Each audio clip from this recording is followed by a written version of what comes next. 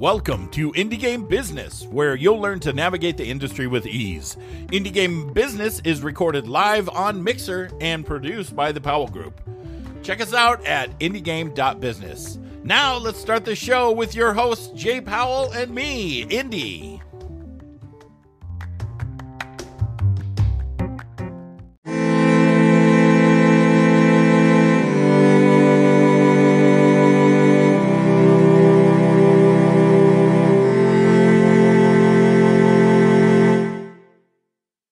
What's up, everybody? My name's Indy, and that gentleman over there on the other side that looks like he's pixelating sometimes, that's Mr. Jay Powell from Powell Group Consulting. And in the middle, we have our special guest, Toya Kristen Finley. Hi. Hello. How's it going? I'm as good as one can be considering the times that we currently live in. How are you? I'm doing fine. I mean, I've been working from home forever, so... The only thing that for me that's different is usually like on Friday nights I go out for a couple of hours, and then on Thursday I go have a couple of beers with my friend, but I'm just not doing that anymore, so I just send him a Facebook message with a picture of a beer or something. This is the time when all of us that are gamers are supposed to be catching up on our Steam backlog, so we can bitch about it later on. Oh, I've got a bunch. Yeah, I've got a bunch of new games too, so yeah. I would if I would just stop playing Animal Crossing for a little while, but you know, it's one of those things. So, Toya, thanks for coming on the show. You know, there's a couple of things we want to talk about. I mean, obviously, the last 3 shows we've had are in some way, shape, or form wrapped around this coronavirus crap that's going around. But you also have one of those niche jobs in the industry, and so we'll start where we always start, and tell us how you got into the industry initially, and then walk us through your career up till now. Okay, so I am a writer and editor in general, and when I say that I've been writing since I was 4 years old, I mean that. I have several degrees in writing, and let's see, about 13 years ago, I realized, you know, I really like playing games, and somebody's got to be writing these things. I wonder how you write for games. And I, at that point in time, knew absolutely nothing about game development, but I did something that you probably could not duplicate today. I went to the Google machine and I typed in game writing jobs, and I found something on Craigslist. Wow. Yeah, exactly. So I found an indie startup. They were doing a text-based game. That indie startup is Black Chicken Studios, and they were making Academasia, the Making of Mages. And so they were looking for lore writers. And again, know nothing about game development.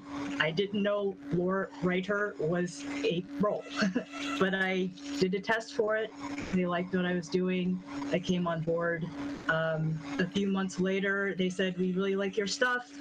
We'd like to make you an assistant designer."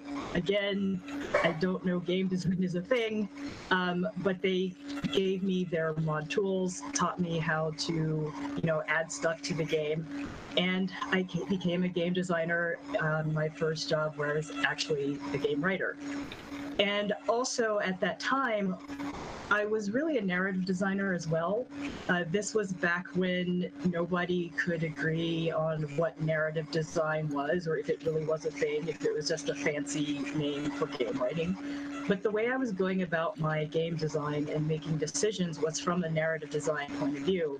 And so years later, when we became more knowledgeable about what narrative design was and narrative design became more commonplace, I realized, oh, hey, I was doing that back on my very first gig. So that's how I got started. I then used a platform called Elance, which some people may be familiar with. It used to be a freelancing platform. It has since shut down. And I think do you have anything open? Because there we go. If you, yeah, your camera was just all glitchy there for like a long period of time. Is everything okay now? Yeah, it's fine. I got several jobs through Elance, either game design or game writing, and most of those will never see the light of day, because that is the industry. More recently, I worked with Relevant Games on Fat Chicken. I was the game writer for that. I have also done editing in games, both copy editing and what you would call developmental or substantive editing. I am currently the senior editor for a startup called 10th Muse in Finland. They have an app that's called Sana Interactive, which is interactive romance. So I'm bringing writers on board. I'm helping them through the writing of their stories and getting the stories onto the app. And I've also written interactive fiction. I did a story for Moments or Sim Story based upon the operating system you are on. And I've also done some copy editing for Chapters Interactive. So that's my career in a nutshell. All right, so here's the first question. When you found this job on Craigslist, yeah. Which is, I mean, it sounds odd, but I mean, I found my first job in the industry in the classifieds of the university paper. You said you came in and you took the test and you passed the test. What was the test? Oh, so it was some kind of prompt. I'm trying to remember. It was basically about coming up with some kind of creature. Because so Academia has a lot of lore in it. Classifieds at the university. It's event-based. We're always running into different things that you can do in the world, and different people, different creatures that you're meeting in the world. And I think I made up something about a werepig in a lab or something like that. I don't remember. I mean, on one hand, I'm like, okay, you're advertising a job on Craigslist, but you actually have a test for it. And then I'm thinking, well, when you're doing narrative, I mean, aside from grammar, what exactly do you test? But, creativity, that counts for something. That's a great question, because actually their test was tailored for what they were doing. But I found, if you talk to narrative types, we get really frustrated with writing tests, because a lot of times they have nothing to do with, the skills that the writer is going to need for their particular game, to be honest. The other thing is, a lot of times narrative types are not involved in developing those tests. So an HR person may have made the test, or the producer may have made the test, and they're not looking at the skills that the writer is going to need, or the narrative designer is going to need. Also, if they're paid, and I would highly, highly recommend, if you're watching this, paying people to do tests. You're not paid enough, because they're like, this will take you 3 hours. You can spend an entire weekend making sure that you do a great job on a test. And 3 hours is not going to cut it. Plus, if you are taking time away, hi dogs. That's Indy.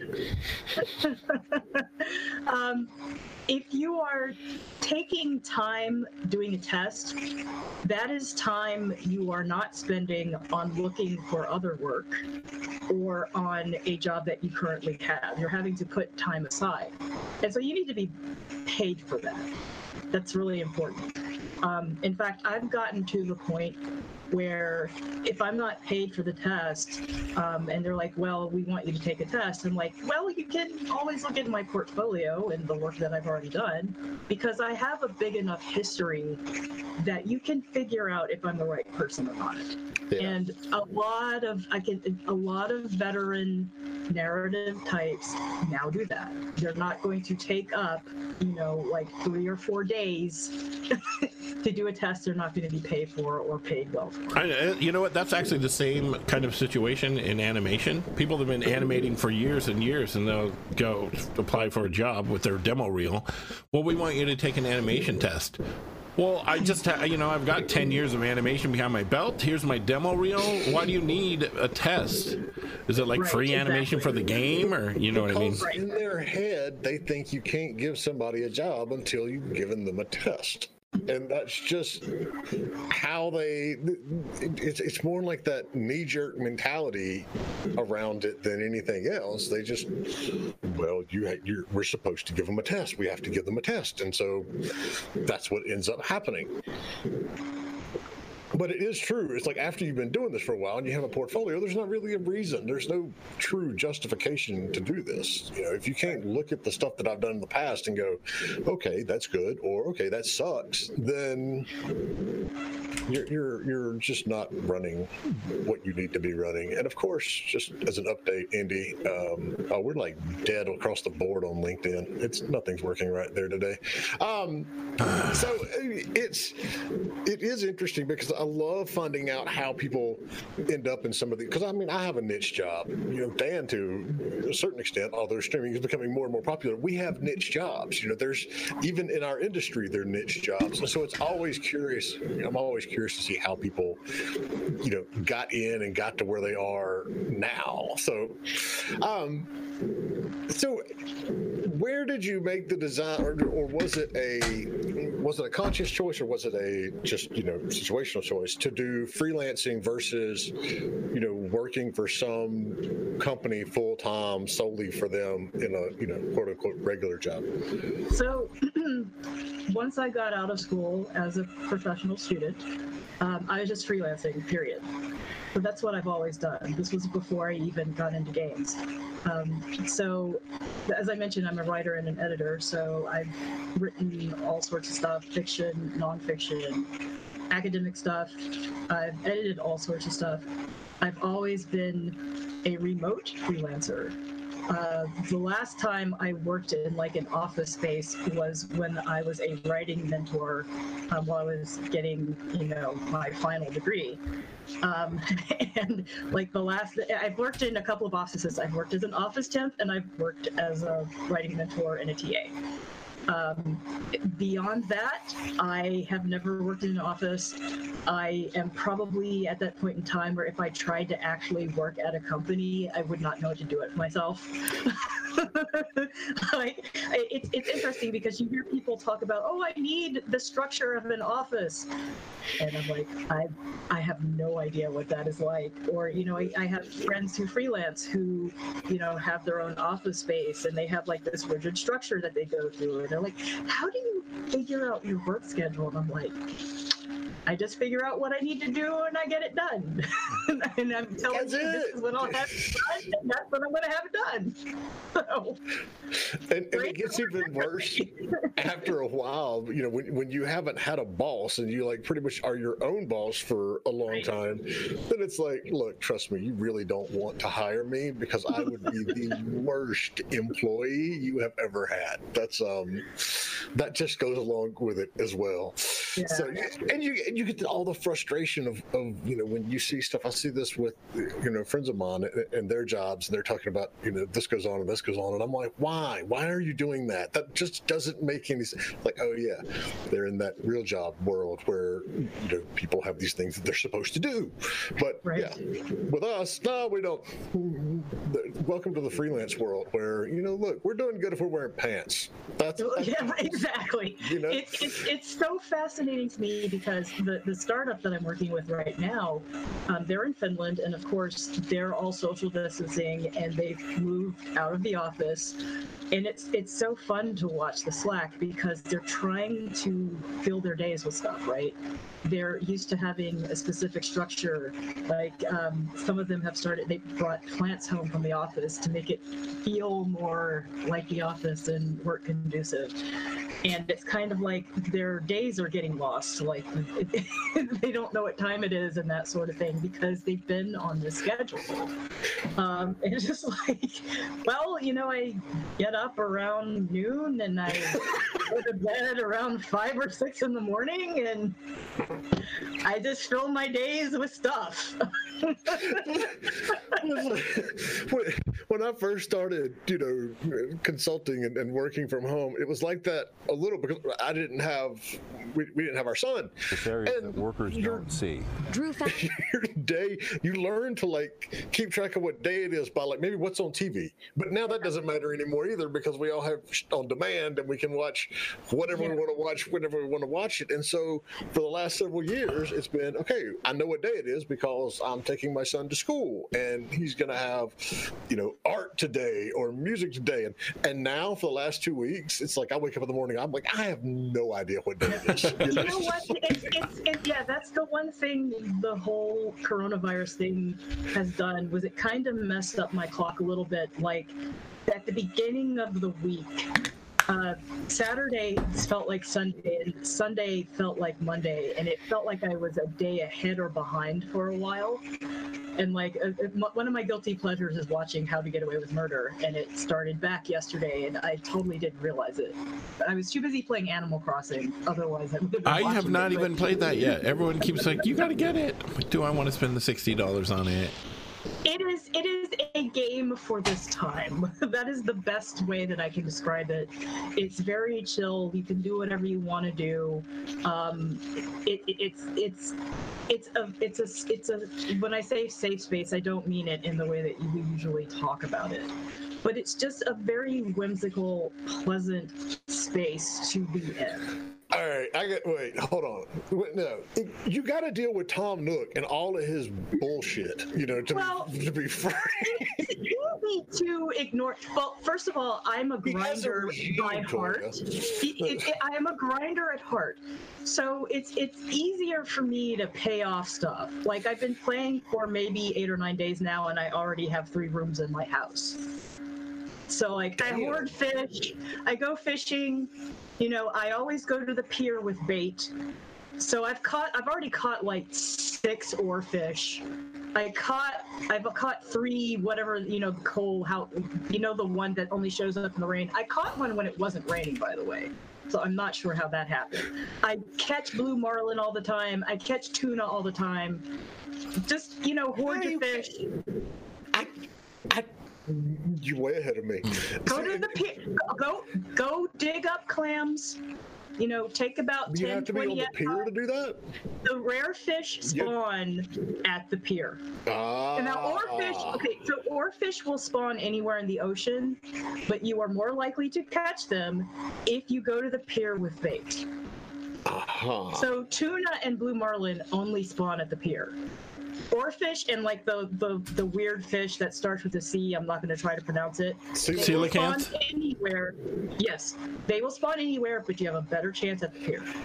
See, the problem on our island, I think we talked about this like last week. This show is like slowly evolving into the Animal Crossing hour.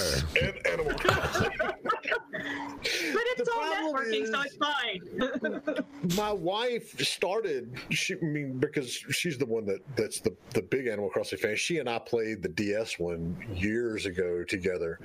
And we're both kind of sort of upset that you can't have your own island and we can't visit each other because since she was the first one to start playing, she's the primary character. So Tom Nook doesn't come to me or my son and say, hey, look, you got to build houses for these people.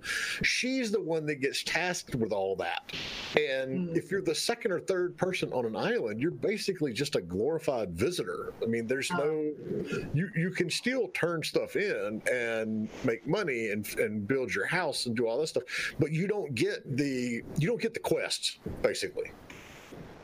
And that's the part that's like disappointing, but it's good to know that your house does get bigger because I bought the first upgrade and I'm like, what the hell? It just like made the space bigger. I didn't get any other rooms. So that's you get three rooms on the ground floor, then you get an upstairs and a basement. So how many times do you upgrade? So you can upgrade 4 times. Huh. I believe. Wait a minute, that's wrong. I have 3. So there are 4 on the ground floor. I don't have the 4th one yet. Then there's also an upstairs room in the basement. All right, I'm going to go grind some fish. I'm like you. Yeah. That's what I do. I'm the one that's trying to fill in all of the quest things and get my get my Nook miles to use for whatever reason I'm using them. But there was an article I read this morning that said this is what humans do when faced with a stressful environment or adversity, is they try to take control of things that they can control, which is why people are going and hoarding toilet paper. It's like, because they can control that. Right. And that's the way Animal Crossing is. You can control your little island, under the Nook regime. But, aside from that, it's one of those that I think, last Friday, between Animal Crossing coming out and Doom, we pretty much covered everybody. All those people that want something nice and peaceful and tranquil and serene, and then all the people that wanted to actually, kill the hordes of hell. It's all, everybody's got their fix right now. So, and the Resident Evil came out too. So. Oh yes, I never got into that series though. Me neither. I'm also not a big multiplayer person. Interestingly enough, I like watching people play multiplayer, but I'm not into it myself. That might be, well, I'm an only child, so I used to play by myself, although that's not always true because I used to play Nintendo baseball with my father. But I always liked other people. I like to watch other people play together, but I didn't necessarily like playing with them. In a totally non-voyeur-esque way, just normal. See, streaming always made sense to me before streaming became a thing. Because I liked watching people play. Like, I'll just, go on YouTube or Twitch and just watch people play because I've always enjoyed that. So how did you do it before the streaming came along? Oh no, I mean just watching like it, in the same room watching. Okay, all right, cool. And this is also a lesson on how quickly we'd devolve on tangents in this show. So let me just try to route this back in. Okay, so sure.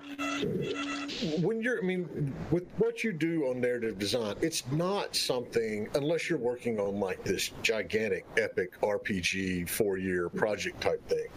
Right. Is it something that you are involved in through the entire process of the game, or is it something that lends itself more to freelancing because it's like, okay, I come in and I do this, and then I don't have anything to do for a while, so I can go work on a different project?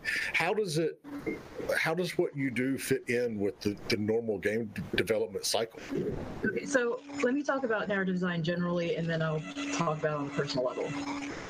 So narrative design in and of itself is not necessarily like the dialogue and the characters and story as we think of it in games. Narrative design, as I like to think of it, is that bridge between the story and the other parts of the game. And it makes sure that the story is reflected in all aspects of the game. So a really great example of that is the UI design in the Mass Effect series. Who are you in Mass Effect? You are the captain of a spaceship. What does the UI look like in Mass Effect? It looks like UI that you might find on a spaceship. That's narrative design, making sure that the UI in the game looks like something that is in the world of the game. So that's a small example. Another really great example of narrative design, and it's probably the best that I've seen, is from the first Life is Strange game, where everything in that game was a reflection of Max's inner world. Like, the music was her literal soundtrack. There's a great little detail in the game where she has a guitar in her room. If you turn on her stereo, there'll be a song playing. If you go pick up the guitar, she'll start playing along to it. That's narrative design. That's a part of the gameplay. So it's not necessarily story in that way. And so a narrative designer can be involved in a tiny mobile game or that, epic RPG that you were mentioning. And so like in a tiny mobile game, you might make sure that the sound design and the art match the story that is being told in the game. The narrative designer may not ever write any dialogue. The narrative designer might work with game writers. That would be for a larger game, you know, with a budget that could take care of both game writers and narrative designers.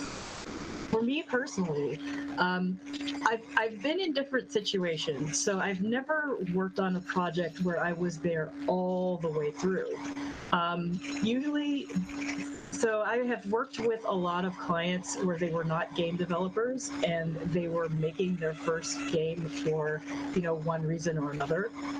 There was one developer who was making an educational game. I've worked with some developers that they were doing it for branding or marketing purposes. So I was like the first dev on board, basically. And, you know, I was in like a dual game design and narrative design role, which is kind of interesting. But I basically helped them flesh out what the world of the game would be and what their story would be. And then because, you know, like a lot of indies, they were doing it as they could. Like when money would come in, they would bring somebody else on board. I basically was gone after that point in time. So I didn't actually get to work with the team. Now, with the educational game that I worked on, I was there for a much longer period of time. I was there from working with the team, figuring out the story scenarios, and we pitched the story scenarios to you know, our client, and then we, you know, got to work on art. We did stuff even like looking at hairstyles, like what kind of hairstyles would people living in this particular geolocation, you know, what kind of hairstyles would they have? How would those hairstyles match, you know, a very practical character? Things like that. Those little details are all narrative design.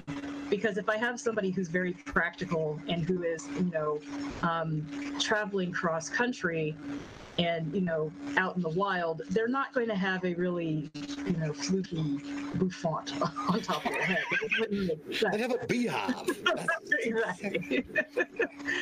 So all of that stuff is narrative design. But yeah, I hope that answers your question. No, so we see a lot of aspects of this, and you know, I know Kate Edwards well, and the stuff that she does in culturalization along with localization. Yeah. So all of that makes perfect sense. Who in the industry, either developer or publisher wise, do you feel? And I'm not going to say the best because that's always, you know, very subjective. But who are some of the companies that do great jobs with the narrative design, the stuff that you're talking about?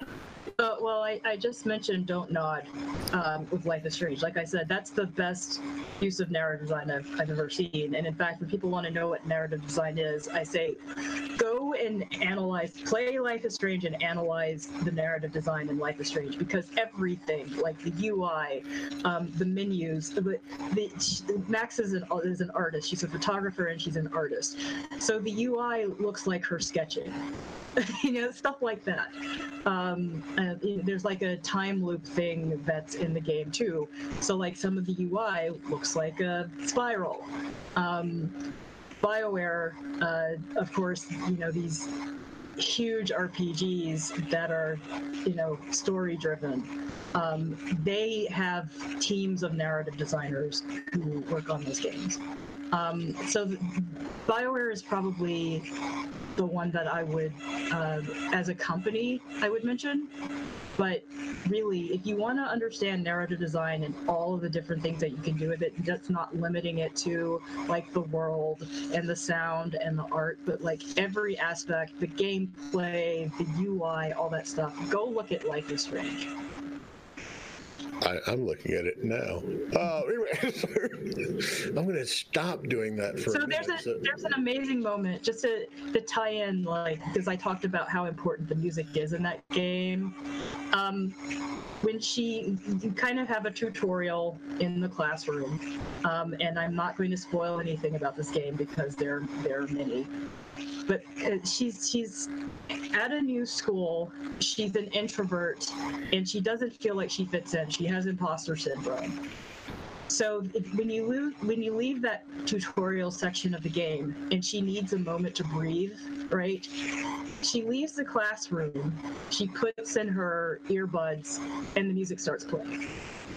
So now the soundtrack is the music she's listening to. It's just stuff like that that's really clever, that's really smart. And that goes with the atmosphere of that game. That's awesome. So,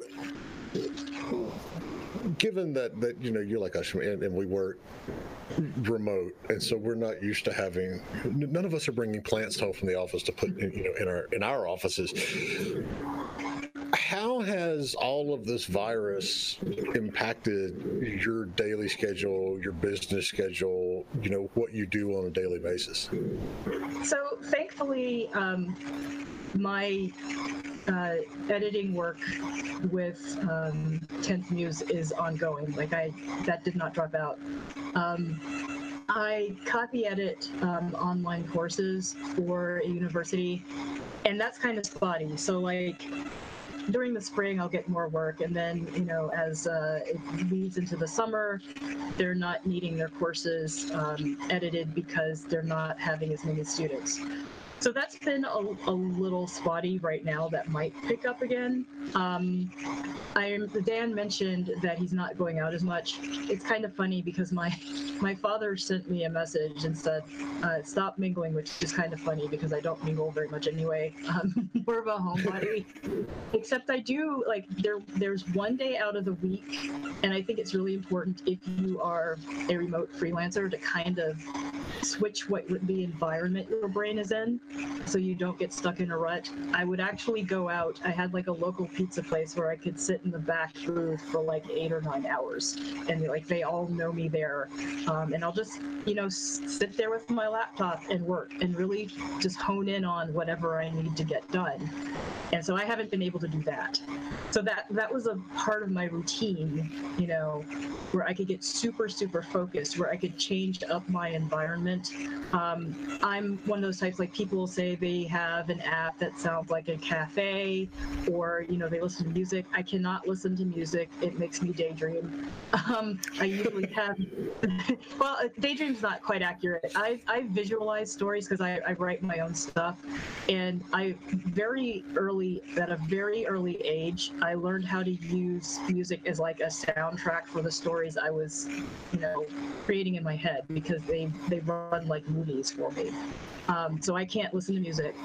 I have the TV on in the background instead of like cafe noise. But like at this one pizza place that I would go to, there would be a TV on. I couldn't hear it, but it'd be like a sports. And I might put on like the radio station, sports radio station, or stream television while I was working. And so I haven't been able to get in that place where I'm really able to focus. And so my Thursdays have felt kind of strange in that way. But everything else is pretty much the same, I have to say. Because like I said, I don't go out a whole lot. And also, I do jog, but I jog at a time when nobody else is jogging, and that has not changed. So I have noticed, though, people, I jog very, very early in the morning. And when I say very early in the morning, I mean very, very early. Like when it's still dark early in the morning? Yes, very dark. I have noticed, though, you know, because the experts are suggesting that you do get out of your house. You know, keep your 6 feet of distance, but do get out of your house for your own mental health. And I have noticed, you know, people jogging down the street that I jog. I don't jog on my own street, but I have seen people out later, like 10 o'clock at night, that sort of thing. That's not when you would usually see people jogging, but they are doing it now because they know nobody else is going to do it. So, you know, and that will continue until the zombies rise up, and then we have to worry about that part too. So yeah, you know, I was never really into zombie shows until now. Just go look, play Fallout 4, play State of Decay 2. You know, now we refer to them as training simulators. They're not necessarily games anymore. Are you looking for a publisher for your game?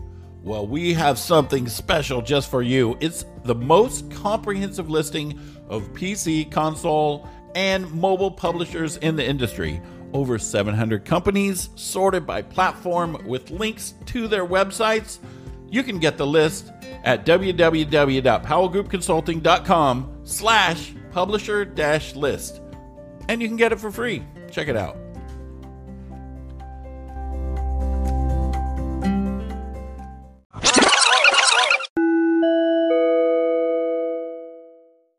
Hey, we got a question in here from awesome. Prime Material Cast. First, Prime Material Cast says, super dope. I wish I got here earlier.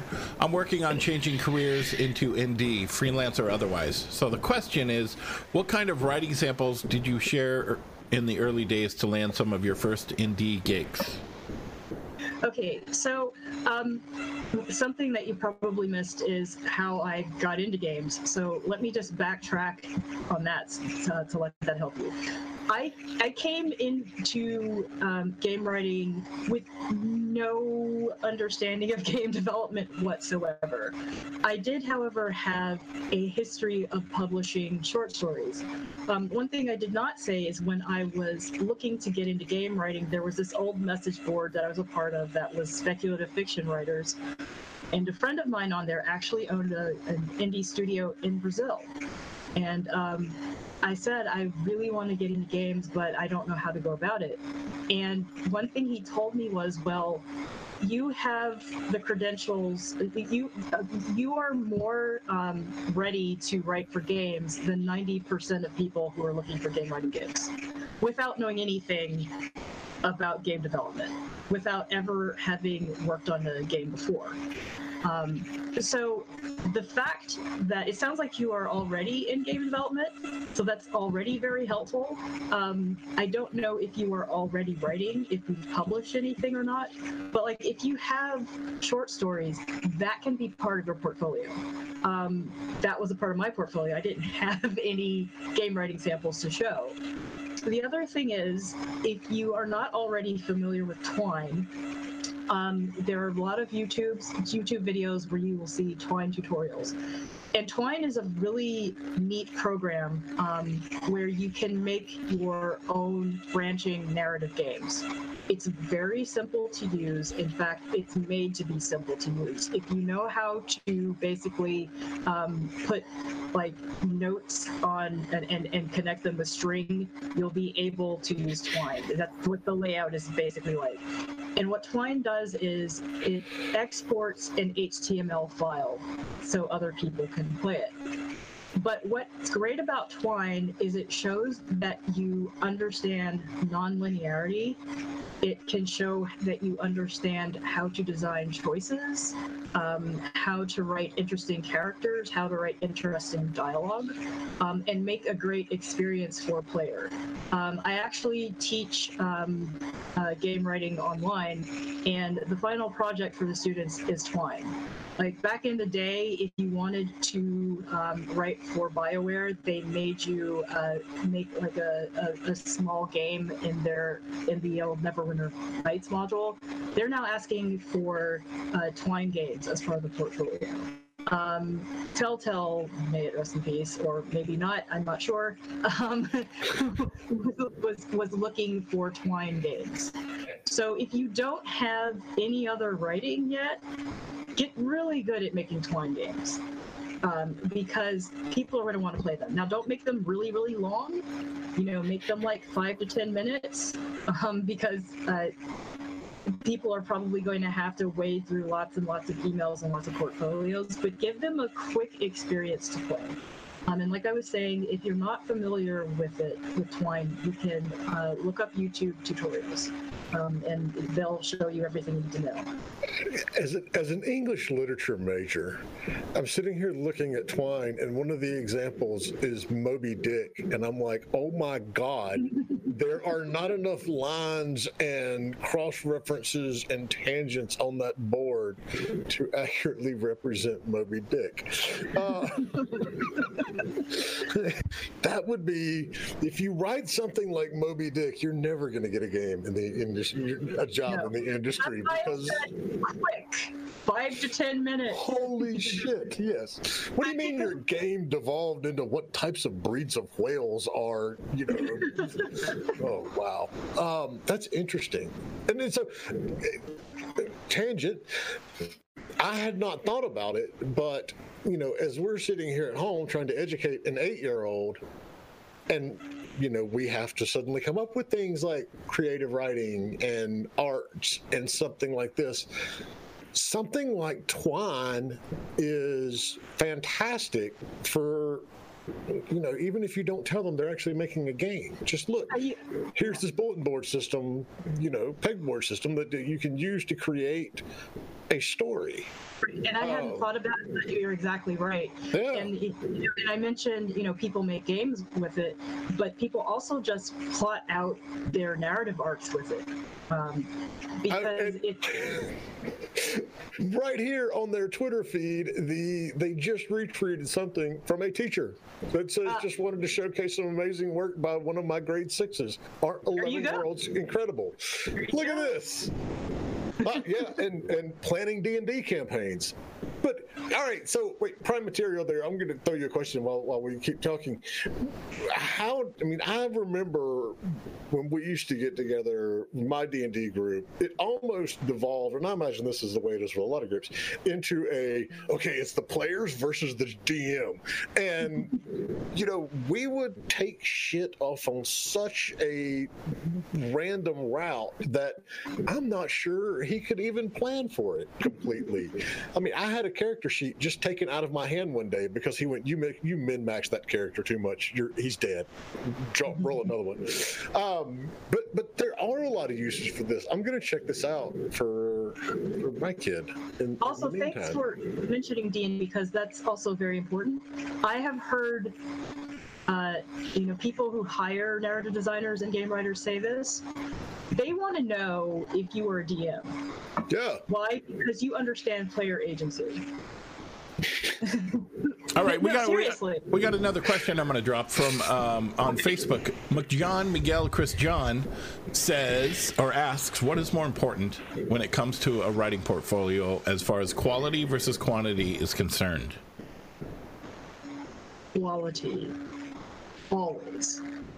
For anything, always go with quality. And if you're just starting out, that's fine.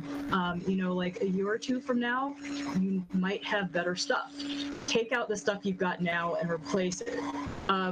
So you're always striving to be improving, right? You know, even I've been doing this 12 years. I hope I'm getting better. And so I'm going to take out some stuff that I used to have in there. So make sure if don't put something in there just to have it in there. And you know intuitively, like you're like, is that really? If you're getting that check that maybe this isn't the best, go ahead and take it out. There's no shame in that.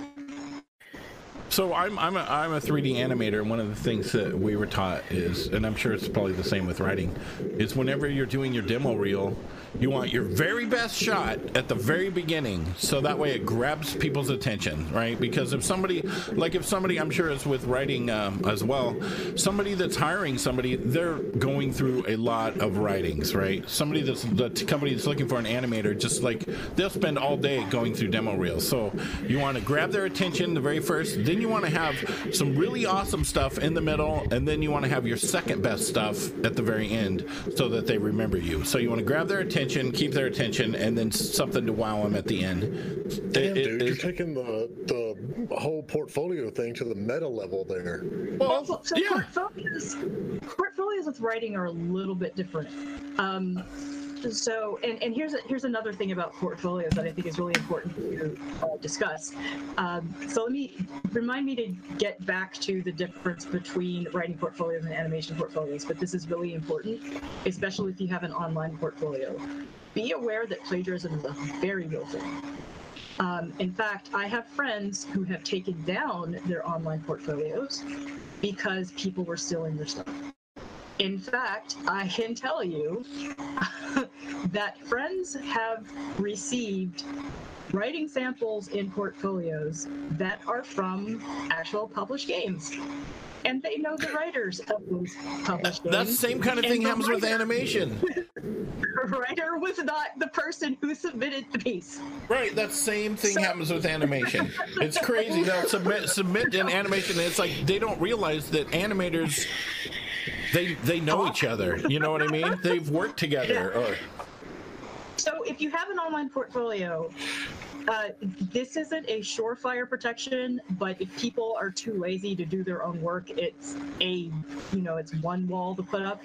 Make sure that everything is in PDF form, and make sure that you have some kind of watermark on your work. That's the first thing. The second thing is you might consider not having an online portfolio, and saying in an email, I can send you, tailored examples for, the project. And that's another thing. Like, a lot of times you can read a job description and you have no idea what the game is about. And so you're kind of shooting in the dark, sending samples. So what I do when I send an email, if I don't know exactly what they're looking for, I have several types of documentation, like character bios, like a short world building sample, a cutscene, that sort of thing. And I send those. And then I say that I can, tailor my samples once I know what you need. But getting back to the difference between writing portfolios and animation portfolios, is one thing I've noticed a lot about a lot of writing portfolios is they're not exactly organized. So like writers who do more than one thing, maybe they do film and TV and games. I look at their portfolio and I can't tell what's game writing and I can't tell what's TV and film. So you want to have it organized. Like, make sure if you do different things that they're on different pages. Also, make sure you just don't have a sample thrown up there. Say this is a bio, this is a character bio, this is lore writing. Actually label and categorize stuff. So that's why I would say it's a little bit different than animation, where you can, put up front the best stuff. So with writing, you always want to make sure this is your best character bio example. This is your best cutscene example. Because you don't know, you can't determine what order somebody is going to click through your links on a website. Right. Well, for animators, they put this is a character animation bio, and this is an a demo reel, and this is an action demo reel. The animators kind of do that same thing. We have another question if you want to answer Nightwolf's. Nightwolf says, I've been writing game design documents as instructed from my university for narrative. Would it be better to have a Twine story or have it more in written novel game design document format? Okay, so that's kind of game design documents and Twine are showing different skill sets. So the answer to your question is both. The answer to almost every question on the show is usually it depends. So yeah. So the game design document, and as you're probably already discovering, there are different types of game design documents, right? If you're going into a game writing role, and especially if you're working with an indie, you will probably find out very quickly that you wear many hats. So if you can write game design documents, that's fantastic, because somebody may need you to write it for them. Like I was saying, when I was starting out, my second gig was as a game designer. And I actually had to figure out how to write game design documents, right? So that's important. The Twine is showing a very different skill set, because now you're moving from the other thing about a game design document. It is a technical document, right? It's not like a creative document. Twine is going to be more creative, although it shows off your design skills. So Twine is showing that you can make a player experience. The technical document in a game design document is showing that you can collaborate with other people and give them information in an organized manner, and that they can understand it. And that when they come to you and in collaborating, you can change that game design document to reflect how the game is changing. So those are very, very different skill sets. They're both very important. So Twine shows off your creativity. You understand player agency. You understand how to design a good experience for a player. Twine, the game design document is showing off your technical communication skills. You know how to collaborate with people. You know how to organize information so that it makes sense and people can easily find what they need to know to do their jobs. See, I told you, sometimes we get responses, sometimes we don't. This is a good... All right, so we have another one. We've got like 3 or 4 questions. Chris John was talking about samples. Are they ever paid? And yes, they are paid. That's what Toya was talking about earlier, saying that, you know, please get paid for doing that stuff. I mean, just a caveat on that. There are still developers who don't pay for writing tests. And so if you're at a point where you can't point to an extensive portfolio and say, hey, here's my history, if you can't figure out from my history whether I'm worth it or not, you've got to pay me for this test. If you aren't at that point and you really need work, you are going to have to make that decision for yourself if you're going to do a writing test where you're not paid or not. Because you have to kind of weigh the costs of, I really need this gig and I need to go for it or not. So what do you do and what can other freelancers do? And this goes beyond just narrative, but to promote themselves and to find new opportunities. How do you market you? So I think one really obvious one that gets overlooked is networking. And I mentioned earlier, this stream is networking. And networking takes many forms. Going to conferences, like nobody's going to conferences right now, but speaking at a conference is a great way to network because you get to show your expertise in certain subjects. That's marketing yourself. You know, you're up on a stage or you're at a dais marketing yourself. So a lot of times, and it's a shame for several reasons that we didn't have East Coast game conferences here. But I was actually going to moderate a roundtable on speaking engagements as a form of marketing and networking. And like we were going to cover topics like when to know that you're ready to pitch something to a conference. So think about, the great thing now though is there are a lot of streaming conferences, so you might even have a bigger audience for some of these things. We just released, I mean, in addition to like our digital conference, we actually just released a list this week of digital. I'll put it in chat. Keep going. Sorry. So, if you've never pitched to a conference before and you're like, am I ready? If you've ever had somebody say, why don't you pitch this? You're probably ready. If you've ever, so I have something called, it's not in the writer's manual, which is a roundtable that happens at the Narrative Summit at GDC every year. That started the second year I went to GDC, which was 2009. And again, I am a newbie. I am a complete noob. Don't know anything. I walked up to Richard Dansky, who's the central Tom Clancy writer at Red Storm, because I sat in on like one of his writers' roundtables, and I was just kind of amazed at everything everybody was talking about. It was stuff I'd never heard before. And it dawned on me that there was really nothing at GDC for somebody like me who didn't know anything or who was just entering the industry. And so I walked up to him and I said, you know, it would be great if there were some kind of roundtable session that was for somebody like me. And he said, you know, the logistics of GDC wouldn't work. But this was back when GDC Austin existed. He said, but you should pitch that to GDC Austin. And I was just like, what? Because I'm a nobody, right?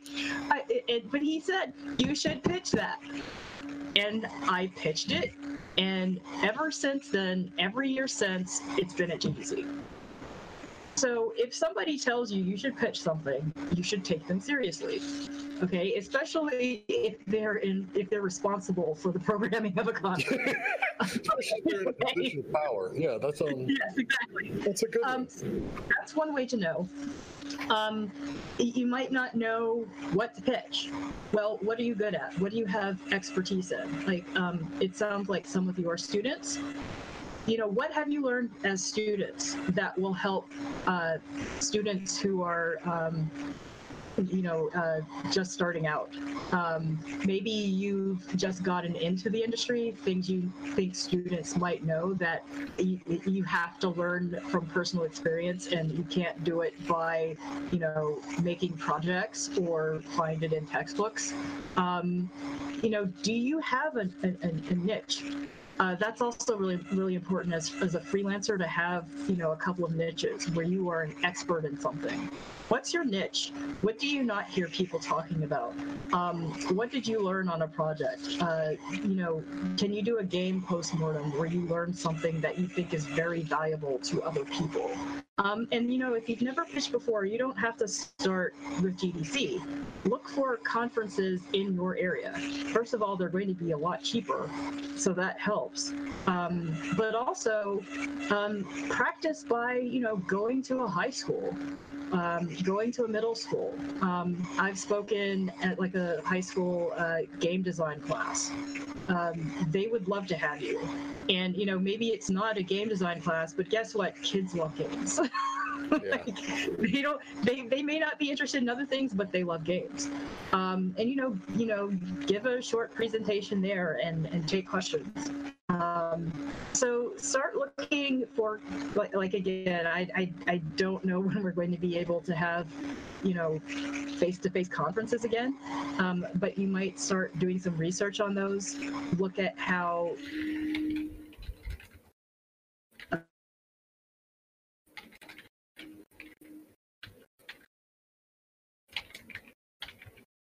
All right, did everybody go away, or is that just me? We lost her. Oh, okay. We lost her. She'll be back in just a second. Yeah. This is the wonders of doing a stream in the midst of the coronavirus when everyone is on the internet at once.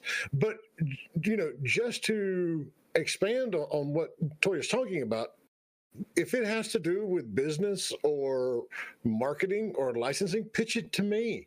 Pitch it to streams, because, to be blunt, streaming is what's replacing conferences right now. So, it's a... Sorry, I just got a message and it completely derailed my train of thought there. But, it's a wonderful way to get out there and test this stuff. And, when we're talking about using streaming and using speaking and using networking as a ways of promoting yourself, all of those are things that you do to position yourself as an expert on a topic. And so that can be doing a podcast, that can be doing blog posts on Gamasutra or LinkedIn or Medium or wherever you may want to do that. The more knowledge that you can get out there, the better off, it's going to make you. And, it helps with your Google SEO and things like that as well. But that's what you want to do. You want to, when people start looking for game writer or, business for video games, you want your name to pop up there. And so there's a lot of that aspect of it as well. What do you do, Indy? When you're trying to get the word out about what you do? How do you promote yourself? Oh, geez. Social media, just really talking to people in Discords and stuff, big time. Discords are amazing for what I do. See, it's all about just making yourself be the expert. And the other thing is, and y'all heard me talk about this is why this show exists, is a lot of times, even if you've only been doing this for 2 years, excuse me, then you're probably got knowledge that someone else can use. You don't have to be, sitting down and doing something for 5, 10, 15, 20 years before you've got actionable advice that you can give to people. There's a lot of, really valuable postmortems and articles on places like Gamasutra that come from first-time developers. And so even if you're just going out there and saying, hey, look, this is where I had struggles, this is what I did well, this is what I didn't, all of that is wonderful material for doing this sort of work. All right, so we are running out of time, and I'm not sure if we're going to get Toya back at all right now. She's still hovering. Yeah, that's okay. Anything else we want to cover today, Indy? No, I think we're good. What we got some shows next week though that are going to be awesome. We may have Toya back on Wednesday. Yeah. We've got She's frozen. that on Wednesday, and then let's see what else. On Friday, I'm not going to promise you the Friday one yet because I think that one got rescheduled. We'll have shows next week. How about that? There we go. Yeah, we got some shows next week. So yeah, I'll figure out what it is shortly. But yes, we are going to have shows next week as well. All the standard stuff. I put the link in chat if you are curious about upcoming online conferences. Since all of the real traditional ones have been canceled, you can go to bit.ly/online game conferences, and there's a nice little list there. And if yours isn't listed, there's a link at the bottom to add it. And then what else? Discord.gg/Indie Game Business. Yeah, Anchor.fm/Indie Game Business. We've got a ton of podcasts on there, and this one will be up there in I don't know, an hour or so. Shortly. All right, everybody, stay safe. Don't go outside. Don't hang out with people. Yeah, stay inside and stay safe. Exactly. Peace out. Thank you. Later. Bye.